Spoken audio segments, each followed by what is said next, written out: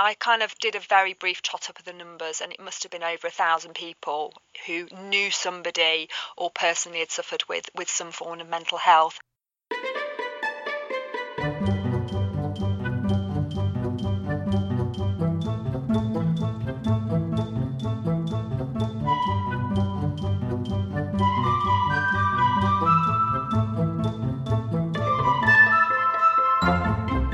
Hello, and thank you for downloading.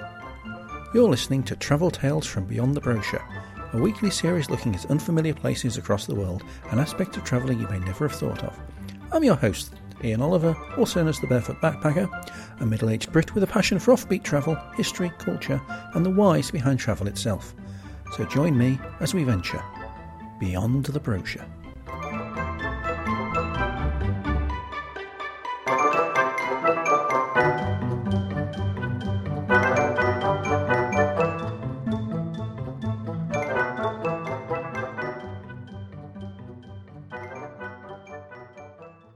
Hello. Eagle-eared listeners may notice I didn't do a podcast last week. Eagle-eyed readers may notice the title and subject matter of this podcast and go, but that's not what you said last time. The two are connected, and I'll come on to that point later. But before that, let me recap all the other things that have been going on in the past fortnight. Fortnight, a word that, until recently, I didn't know was a Britishism. 2 weeks. The word seems to have developed from the longer phrase 14 nights in Middle English, so it's a perfectly logical word. A similar word that has since been lost is sennight, because English already has a perfectly cromulent word for that, week. So how are you all this sennight? I haven't had any recurrence of my headaches this past fortnight, despite a few beers along the way. Certainly not as many beers as I had been drinking. I've definitely cut down quite considerably, and I do feel a bit healthier now. The bathroom scales in my friend's house claim I'm 91.6 kilograms. I don't know if this is a standard weight for someone of my height and demographic, but I'm pretty comfortable with it. I did have a couple of nights on the alcohol a couple of weeks ago, though. Indeed, when I was editing my previous podcast in the pub below the hostel I was staying in near Victoria in London. I was down there to meet my videographer friend Joe from This Way Up Travel. He's the chap who's working on making the documentary around the hike I did last year across Great Britain. But one of his latest ideas is to do more filming in and around London. This is where I come in, as one of my entire blog strands is around the fact that everywhere is interesting, and people should explore places closer to home to find them. I've already written about some of the lesser boroughs of London, and at some point soon I'll be doing a couple of podcast episodes on them. So because I know quite a bit about London in general, more than he does, Joe sees me as the perfect person to present / voice over his filming with interesting tidbits. Note that I live in Sheffield, and he lives in, Hackney, and was brought up in Bromley. Anyway, we didn't do much filming in the end, due to the weather being not terribly friendly, strong wind with occasional downpours. So we decided to do a bit of wandering around the borough of Camden, which is both larger than you expect and a rather peculiar shape. When I've been researching for my pods and blogs, I've keep finding museums and points of interest that I've gone, oh, what borough is that in? What, Camden again? After a bit of filming at the Angel Islington and Camden Market, we wandered around the Jewish History Museum before grabbing lunch. One thing that Joe suggested, after we'd relocated to a pub in Camden Town to avoid the rain, was that I ought to re-examine the adverts that I'd posted on Fiverr, and which, incidentally, I've not had any offers from yet, to stop trying to cover all bases in one advert and make lots of different posts for each different thing I want to do. I haven't done this yet, obviously. Related to this, as I mentioned in my last pod that might happen, my friend Amy did indeed give me a book that I could record my reading for her. It's Inferno by Dan Brown, at about 149,600 words. Yeah, I mean, for comparison, my podcasts average between about 5,000 and 7,000, so either she's supreme confidence in me, or she wants to humour me by giving me a tome like that so she can say, well, at least I tried to encourage you, even though it's slightly disconcerting. We'll see. No, I haven't started it yet either. We had another storm over the weekend, but not quite as virulent as the ones earlier in the year. As I type this, looking out the window, I see sunshine, and this seems to have been the pattern this year, stormy weekends and drier weekdays, although as you heard earlier, not completely dry. I am getting a little bored of the rain, and I'm fully aware that that's what makes the grass green and the flowers grow, but there's a difference between the two parts of the sentence, average annual rainfall, and in a month. Fortunately, the pattern has been for the storms to hit on Saturday lunchtimes. This has been very useful for my parkrun escapades because running in the rain is not often on my list of joyous things to do on a Saturday morning. Obviously, I grew up as a cross-country runner and we used to have races on Saturday morning, so I've run in hail and snow before now, but that was when I had to, and I do parkrun for fun. I was out both Saturdays since my last podcast, both of them at my usual run at Sheffield Castle. The first was in glorious sunshine, and I unexpectedly smashed my personal best to finish in 26 minutes 16 seconds, which still makes me about average, but I've gone through life being average, so that's pretty cool. The following week was duller and damper, and they had some issues with their timing equipment. So that I ran 26 minutes dead despite not feeling particularly swift means I'm counting on it as a very unofficial. One point of note about this latest run, though, is that I finally met up with one of the other barefoot runners in the Sheffield area, Hannah. She's both younger and fitter than me, so I only saw her briefly at the start and the end. In the run, she was well over a minute in front. It's the Sheffield Half Marathon later in the month. I still haven't decided if I'm going to enter it yet. I want to wait until the last minute to check out my fitness level for jogging such a distance. That this week seems to be quite sunny means I can start to willingly drag myself out for a training run in the roads, which will be a good step. Yeah, the pavements here in Sheffield are pretty smooth, so it's not a concern to jog barefoot on them. Not sure about the roads at the far end of the half marathon course, though Hannah has before and will be again barefoot for the half marathon. But then, she's an expert. I've also found myself busy Sundays recently. Now, I don't know how well what I'm about to say is going to go down with my audience, but certainly a couple of the friends I've told have been quite positive. Since arriving in Sheffield, so covering 3 Sundays, I've been popping to church. Now, although it's taking place in a traditional-looking church building, it's actually a Grade 2 listed building constructed around 1700 and the first nonconformist chapel built in Sheffield. It's Unitarian, obviously. And I've known about Unitarians for quite a while, and I've always felt their worldview ebbed closely to mine. Plus, of course, their remit is quite vague. From liberal Christians at one end to avowed atheists at the other, they have a space for pretty much everyone in between, so services don't feel particularly, as my uncle might say, God-bothering. Indeed, one of my online friends is a religious educator for the Universalist Unitarians in Houston, Texas, and despite knowing her for maybe 10 years, I've still no idea what she herself actually believes. Partly my attendance is to try and find my tribe, probably my phrase of 2020, spiritually, but I'm finding it's also helping me in terms of my own mindset. Recent subjects spoken about have included letting go and a sense of place, both of which are things close to my own heart, certainly at the moment. Give me a year and I might end up as a Unitarian lay preacher. I mean, it's no different from podcasting about political thoughts, right? Now, for once, all this is important to what I want to talk about on this podcast. If you remember last time, I said I was going to do ethical travel. Well, that didn't happen. Last week, when I was coming to write it up, I simply didn't feel up to doing it. I felt I'd be better served doing something less mentally strenuous and more aligned with self-care. So that's exactly what I did. I sat on my bed and read books. That the books needed to be back within the library system in Nottinghamshire the next day, otherwise I'd be paying a fine, may well have also been a factor. And yes, I could have renewed them, but there were 2 I'd already finished at that point as well, so didn't really see the point in keeping them. One of the books I did renew, though, was a self-help book on social anxiety. Now, it may surprise you to know that someone like me would say that, given that I travel around the world, usually on my own, and often to more unusual destinations where tourist infrastructure might be a bit less coherent and forgiving. See, when people in my everyday life come across me for the first time and I'm discussing my travel style with them, they come to a number of conclusions. Firstly, that I'm completely potty and foolhardy, obviously, but then that I'm incredibly brave. Oh, I could never do anything like that. Something I hear quite often, along with other less tactful comments along the lines of, when will you ever settle down like a normal person? That's my mother. You know this. Leaving the latter comments aside, the whole you're so brave thing I have major issues with. I certainly don't feel brave. In fact, very often I feel incredibly self-conscious, wary and anxious. As I've discussed before in previous pods, I'm an introvert, travel solo, often to obscure places, as I say, so much of the time when I travel it's me, only me, in an alien culture and a foreign language. Normally, I can cope, or at least I do cope. A combination of bloody-minded determinism and general curiosity sees me through.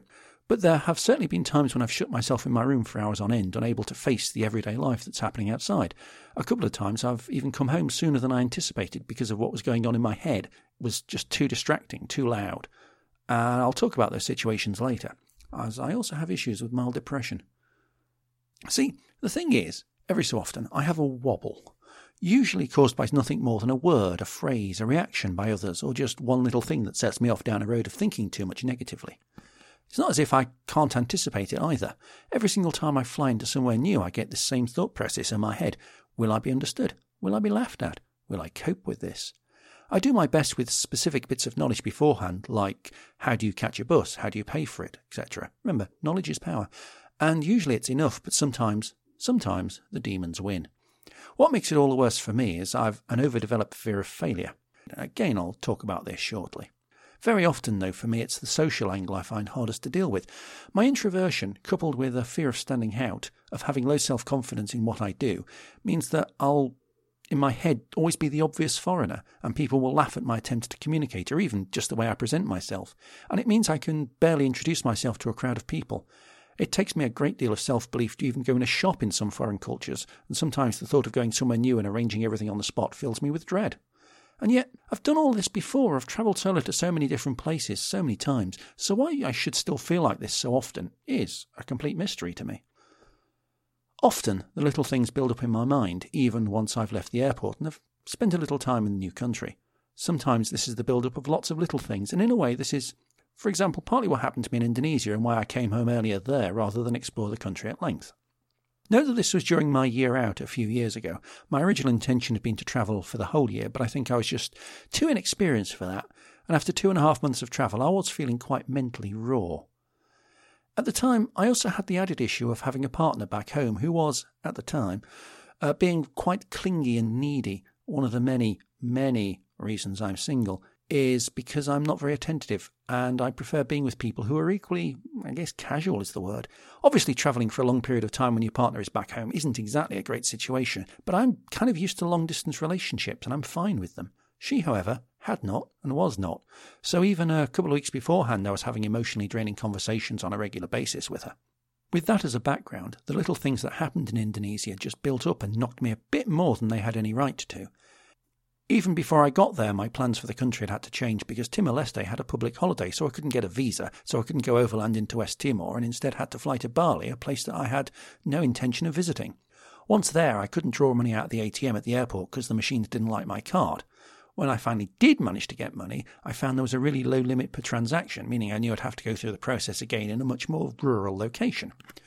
I'm sure I got majorly overcharged for one of my bus journeys. That I made it to a lovely village with a superb and chilled hostel but couldn't spend a third night in it as it was full, but nowhere else for the next couple of nights seemed both any good and available. That some of the places I planned to go on to later were really into the unknown and finding any information about them, let alone booking anything, was proving tricky. That it was too hot and humid, uncomfortably so. It just all affected my mood a little, exacerbating the other issues. None of those things were in any way bad and easily copable with, but having them all happen with a background of already feeling fragile, I guess I just couldn't cope. I'm sure it would have all worked out fine had I stayed, but equally, because of the way I was feeling mentally, I couldn't be at all certain that I wouldn't just have ended up feeling worse. And the one important point to know about travelling is that you have to enjoy it. There's no point forcing yourself to go somewhere, to continue to be somewhere, if you know you won't enjoy it, as that'll just lead you to end up hating the place and possibly even hate travelling in general. It was a weird place for it to happen, though. I only ended up spending 4 or 5 days in Bali, in Padang Bai, which, if you don't know it, it's a very calming and quiet town that most people simply use as a pass-through on the way to Lombok or the Gili Islands. The country itself is beautiful, relatively cheap, varied and interesting. Indeed, it should be the perfect place to explore and spend some time to rest and chill exactly away from all of these mental roadblocks. It's weird how things happen. But anyway, I sat on the balcony of the hostel, cried for 10 minutes and then booked a flight home for the next day. I toyed with the idea of leaving to go somewhere else, but I realised it probably wouldn't help. I'd just be having the same feelings surrounded by different scenery, so going home to sort out the issues might well have been the best thing to do in my head. I had similar issues 7 or 8 months later when, instead of travelling down Eastern Africa for a couple of months, I had less than a week in Ethiopia before coming home. Here, the problem was mainly financial. I was getting very worried I wouldn't be able to afford the trip, so I was concentrating too much on not spending money, which in turn was making me overthink about everything from places to stay to skipping meals. I think in the space of 3 days all I had to eat were 2 burgers, and even for me that's unsustainable, especially given how much I walk. This affected how I saw the country as well. I couldn't enjoy my time there And again, every little thing that went wrong, from not being allowed to get the right visa, to not being able to find my original guest house at the start of the trip, to always feeling stared at by the locals, just got to me. I know I was overreacting on the bad side, but to be honest, a part of me was thinking, your heart's not in this. It was a bad decision, at least you've come out to find that out. I toyed with the idea again of changing plans completely and, for example, flying down to South Africa immediately, where I figured I'd probably enjoy the backpacker vibe more, but in the end I figured there was only one logical thing to do. Maybe I'd simply been travelling too much, maybe I was only doing this because I said to myself that I would, rather than for any logical reason or any real enjoyment.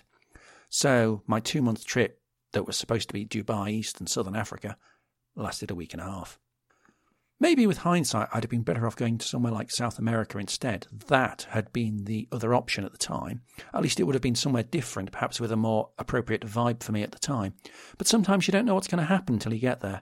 I think it was very much right place, wrong time. I do intend to go back and visit both Indonesia and Ethiopia at some point in the future. Neither of my experiences there were a bad reflection on the countries, but more on my mental state at the time of my visit. A few months later, after going back to work, I did a 3-week jaunt to the bottom half of that intended trip from Zambia down to South Africa. It was fabulous and enjoyable, mainly because I was in a much fresher state of mind at the time. Yet, part of my problem is, if I don't do what I intended to do, as I said earlier, first time, I leave myself open to the belief that that given trip has been a failure, both in my eyes and in the eyes of everyone I know. In my head, if I don't do everything I've set out to do, I've failed and I've let people down that I've told my plans to. It's entirely in my head. My friends are all, but look at what you did achieve. But I still see what I didn't manage more strongly than what I did. It's like, if I say I was going to do a lot of travelling to interesting places and see all these wonderful stuff, but then if I decide that I don't because I'm too much of a wuss, then I'll have let myself and the world down, and that I won't be able to be trusted when I say I'm going to these places again. Unreliable. Easily prone to bracking out.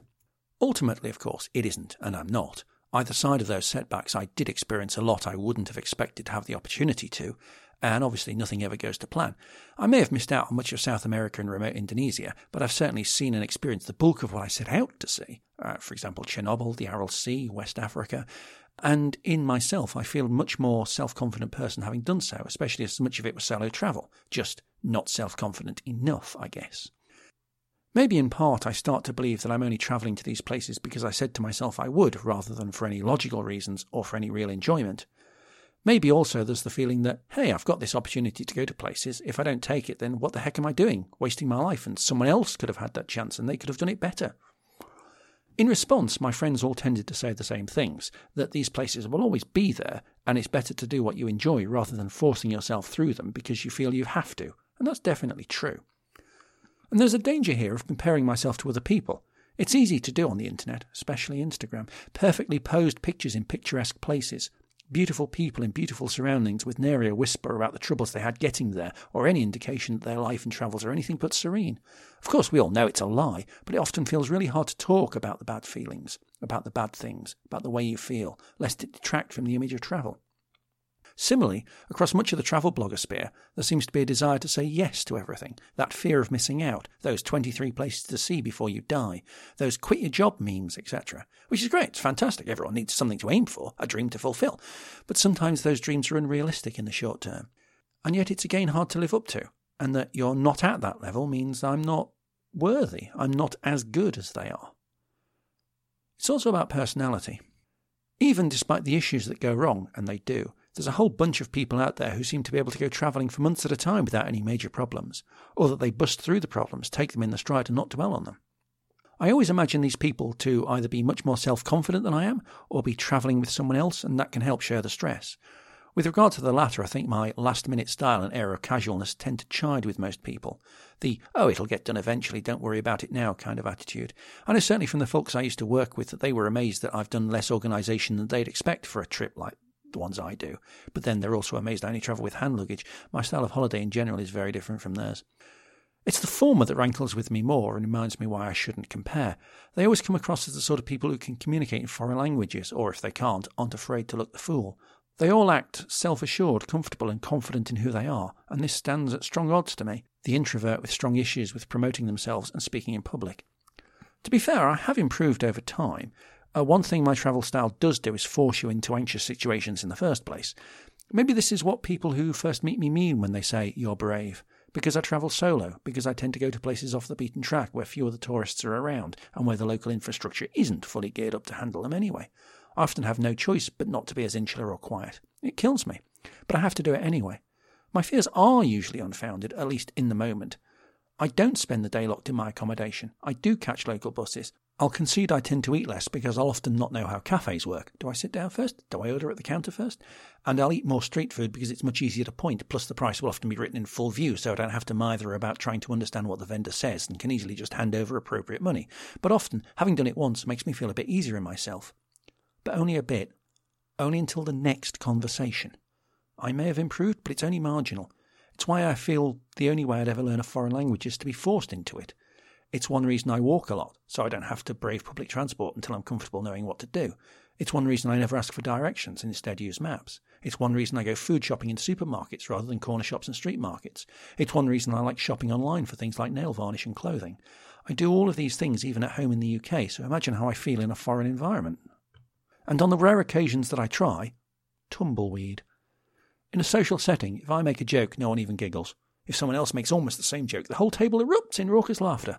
If I go into a shop, I'll sometimes have to ask several times because the shopkeeper doesn't understand what I'm saying or it isn't clear what I want, often because I can't make myself clear and I fall over my words. If I come up with an idea, it's ignored, so it's often just easier to stay silent and not project myself. I guess I also don't like being the focus of attention, or at least I don't like it where I'm absolutely not in control, where I'm not fully knowledgeable about every little detail. I used to be a data analyst, and this meant I occasionally had to create presentations for both my stakeholders and upper management.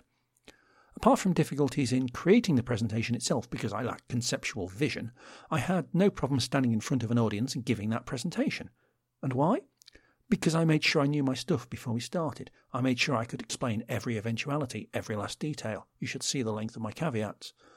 In the real world, this is much harder to do. And I don't want to be seen as, well, the idiot who knows everything. Did you hear what he asked? Ah, look at him, this strange man. Everyone laugh at him. I'm aware this doesn't happen. But equally, that's exactly how it feels when I walk into a shop and ask for something. I feel like everyone's looking at me, thinking how foolish I am, how I don't deserve to be there because I'm just a nothing they'd rather not have to deal with. I don't even like using the phone. I dislike answering it and being put on the spot by someone at the other end. And I absolutely hate making phone calls, as I feel like I'm interrupting someone doing something much more important, that what I have to say is inconsequential and irrelevant, and that the person I've called would rather not speak to me, even if it's their job to speak to me. I also get very tongue-tied. I hesitate. I can't think clearly at all. I mumble, and I just don't project myself with any degree of confidence. I find it very hard to think off the cuff. I could never do improvisation, for instance. As an aside, you may be interested to know that I write every word of this podcast, even down to the casual asides. And I write it how I would naturally read it, even putting things in brackets, even putting in the pauses for effect and the subtle voice pitch changes. Because there's absolutely no way I could fluently reel off even a sentence if it wasn't written down. I'd forget what I'd already said, never mind what I wanted to say, and the whole thing would be an unmitigated disaster, even with the power of editing. Connected with this, I'm also really bad at selling myself. I find it hard enough to answer casual, "What is your blog about?" conversations on other people's guest posts, never mind actually promoting what I'm good at sites like Fiverr. It's why, apart from my initial automated tweets, I rarely promote my blog or podcast on social media. You'll almost never see tweets from me reminding people that Old Pods exists. It's also why I never made money from the blog, because almost no one knows it exists, because I don't talk about it, because I don't like promoting myself. There's two aspects to this. Firstly, I'm not a salesman, so I find it hard to talk about myself and what I do without my overthinking it and feeling it all sounds quite slimy and I'm only talking to you because I want you to do something for me. I automatically think I'd come across as, I'm just using you to get clicks. The other reason is because, as alluded earlier, I genuinely think other people are better at this than I. All of it. Different people, of course, but still, there's so many bloggers out there writing so much stuff that more people want to read, that more people would find useful, and I'm here looking a bit like a history textbook, old, worn, and slightly smelly. This, of course, leads to a problem. 2 years ago, I was made redundant, and my feeling was that I could use this as an opportunity to take what I can do and make a couple of side careers out of it, earn enough to get by and fund my travel obsessions, and generally just take it easy for a while. This hasn't happened. Instead, I've spent most of my money on beer and travel, earned nothing, and now I have to face up to the fact that unless I want to do something pretty damn sharpish, I'm going to have to go back to a full-time office job, and no one wants that. But of course, because I don't have that faith in myself, because I don't have that self-confidence in what I do, nor in how to promote myself, I fear that's exactly what's going to happen, and that's not going to do my mental health any good at all. There have been times when I've been lying in bed, still in bed at like 3 p.m, and I just haven't had the wherewithal to get up because I don't see the point, because I don't have the self-belief that anything I do will make my life better, or make anyone's life better. I descended into a funk towards the end of December with the soundtrack of a rapidly chaotic country imploding on itself and only beer keeping me sane, feeling helpless to my own and society's failings, knowing that I can't make a difference. And then I spend my time distracting myself with Twitter because it's much easier in the short term than attempting to do anything about it, because doing something is hard and doomed to failure, because I'm no good at it, so I know it won't work. And that becomes a circular concept, because then I lie in bed thinking, it's all going to hell and there's nothing I can do, even more. This is kind of why I moved to Sheffield, pretty much. Sometimes I feel changing my environment helps my mood. It works when I travel, surprisingly. I felt in a low place in several places across the world, and moving on to a new town or country does sometimes work. I'm grateful to Vilnius and Adelaide for lifting my spirits when I've been feeling down in the previous city. But as you heard earlier, sometimes what I need is to simply reset myself and start anew. Certainly that I've been doing stuff here is a good beginning. Both Parkrun and the Universalist Church are kind of social activities that force me to come out of my shell that bit more.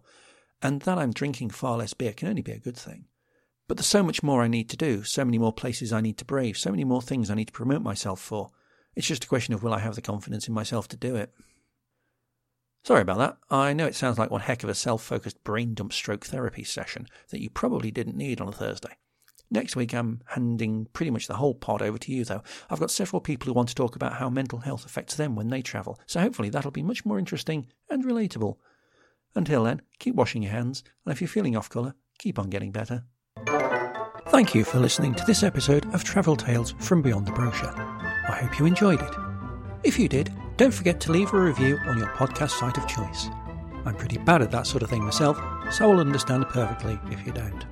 Travel Tales from Beyond the Brochure was written, presented, edited and produced in the Kirkby in Ashfield studio by the Barefoot Backpacker.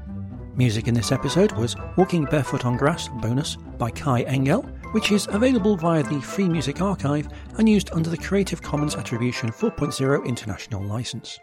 Previous episodes of this podcast will be available on your podcast service of choice, or alternatively on my website, barefoot-backpacker.com. If you want to contact me, I live on Twitter at rtwbarefoot, or you can email me at info@barefoot-backpacker.com. Until next time, have a safe journey. Bye for now.